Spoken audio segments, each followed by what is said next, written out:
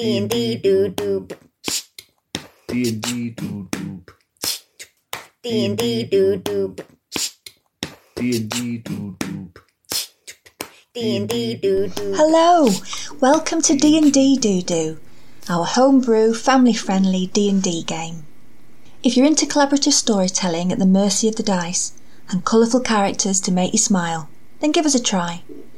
We've been playing this game for a little while, but we're going to start in the middle of a fracas and then retrace our steps later. So what do you need to know? We have two people in our party. We have a young human child called Sorlie, who lives with his dog, Fudgy, in a base he has built himself in the woods. He has many bushcraft skills, but how has he learned them? And why is he living alone? We also have a wild magic sorcerer, Nix. He's a wandering swamp goblin, a hired hand. In fact, his hand is mechanical. One of them is anyway. He built it himself because he is a tinkerer. Sorlie and Nix have been thrown together, quite literally, because they've been taken captive by a husband and wife team of a race called the Gleb. The Gleb are like human-sized mole rats. We have Glabrous, the husband, and Rotunda, the wife. But Nix and Sorlie were not captive for long, because in the middle of the night, a creature made of several large chunks of stone raided the camp and started going wagon to wagon and searching inside. The creature ripped out cage bars and flung open wagon doors, in the process allowing all the captured animals to escape, including Sorlie and Nix. A battle has ensued between the two Gleb, ordering their loyal-ish kobolds to round up the creatures and get them back in their cages. Nix and Sorlie are having none of it, and neither is the large brown bear who has managed to break free from his wagon and has been having a face-to-face standoff with one of the kobolds. At the end of the last episode, the one which we're afraid you'll have to miss for now, the brown bear rolled a nat 20. So, what's he going to D&D Doo-Doo next? So the bear opens its mouth to roar.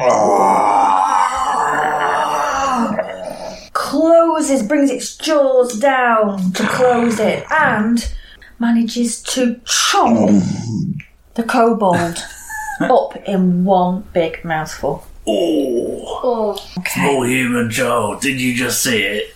Yeah. Next is Sorlie. So you can do two things. You have an action and a movement. Okay. How are you going to leave the wagon? Run out. You're running from the wagon. Okay. And what are you going to do? So I want to just destroy something. Well, Okay. if you want to have a look at the map, Dave. Okay. So now I'm here.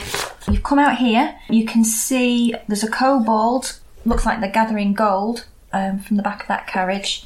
This bear in the centre, the circle pretty much, looking like it's had a very unexpected snack. And you can see the Gleb are over on this side, and there are two kobolds making their way over what's here. this one? That's the big storage wagon with all the feet. Well, you don't know what's in it. So, what's the Gleb called with the, who's got his sword out? That's Glabrous. So Glabrous has his sword. Glabrous is going to attack something. He was heading towards the stone creature. Okay. But you notice he's looking slightly worried because there's a large bear between him and that creature. And guess what I'm going to do? What? I am filled with determination. I don't care about the bear. I go and run towards Glabrous. Okay. And then I sort of make jim, jim, jim, jim, jim, jim, jim, jim, jim, jim, and just spinning tiny little purple particles just going. Oh, hang on. So you're wanting to activate one of your spells? Yes. Go on then. Which one? That one. Does that? And Go on. I will. Then I'm going to use this spell called Purple Slash or Smash, whatever you want to say it, and then go purple energy smashing into Glabrous. Yeah. Okay. Would you like to roll? See how that goes. 5. And then you've got that, so +2, it's a 7. So you swing your arm down, and the purple energy is released in Glabrous's direction, and it just kind of glances across his shoulder, and you can see it singes his arm, and you hear him go, oh, and you realise it's not done as much damage as it could have done if it had been bang on, but it has done him a little bit of damage. Right, everyone make a perception check. Perception. 12. 13. Okay, you're fine. Good. Nothing to worry about at all. Right, so I want to grab my stuff, my bag of bits. Okay, your ability to do that is obscured by a kobold's bottom in the way as it's bent over. That is not a vision I wanted. It hears you arrive behind him. Sorry. And it's trying to weigh up what you're going to do. Right, look here. You can, you go about your... I earned this, just as much as they did. It's not my fault that my beetle wasn't a rare one. I should have got just as much gold as they did. Well, do you ever think, right, that your gold, you could get it by other means? I know you love the gold. I get it. Now, personally, I'm not that bothered. I'm not the one who's obsessed with gold. Gold's a means to an end. Well then, why don't you do something worthy to earn the gold? Look, mate, are you going to stand in my way? Are you going to let me go? Well, I was just letting you gather your gold up, like you on the floor scrabbling around after your shiny, shiny metal. I just want my kit. You do what you want, just leave me alone. And when you're done picking up your gold, you can either do something decent with yourself, or you can just do one. Don't. Roll for persuasion then, Nix. Oh, please. 12. Okay, so, guys, you're not going to stop me? Well, it's your money. However you went about getting it, I don't quite approve, but, You see, that's not up to me, is it? So it starts, as if to kind of just test the theory, picks up a gold coin, watches, never stops watching you and drops it into its bag, waits. Says, all right, stop there. And points up onto a little shelf behind some herbs, and then it grabs its bag and says, You reckon there's gold to be had nearby? I mean, I just need to get the gold, my own reasons. But are your reasons the same reasons as the other kobolds? You got this dragon, is it? You see, it goes a little bit teary. I just want to fly. I just want to fly. Oh, bless you. And then It just I collapses. And you find yourself doing patty back on the kobold. Patty back. Yeah. No, don't do it on me. Alright, you'll be fine. I mean, I wouldn't say this is my favourite gig. I mean, I like animals and, I like catching things, but they're horrible people to work for. I've been here. I've done some, I've been paid to do some stuff that I would have regretted if I'd actually done it. Little bunnies we put in that cage with that anaconda. Yeah, alright, don't milk it. Don't milk it. Look, all I'm saying is that, you can do anything to, there's other ways and means of getting your wings. Alright, well look, listen, this isn't my skill set over here. You see all this, bears and strange creatures made of stone. How about I'll go and get some horses ready, and you do what I assume you are inclined to do. And if you're still alive at the end of it, we'll go from there. That, my scaly friend, is a plan. You get some gold, yeah? Right. And then, meet us. Get those horses ready. You see an idea strikes it, and it says, just so you know, there is rather a lot of gold in that carriage. And it points to the storage wagon next to Glabrous and Rotunda's carriage, the one that Rotunda is stood in front of with her dagger. Well, I've got an idea on top of an idea. You want gold, we want out of here.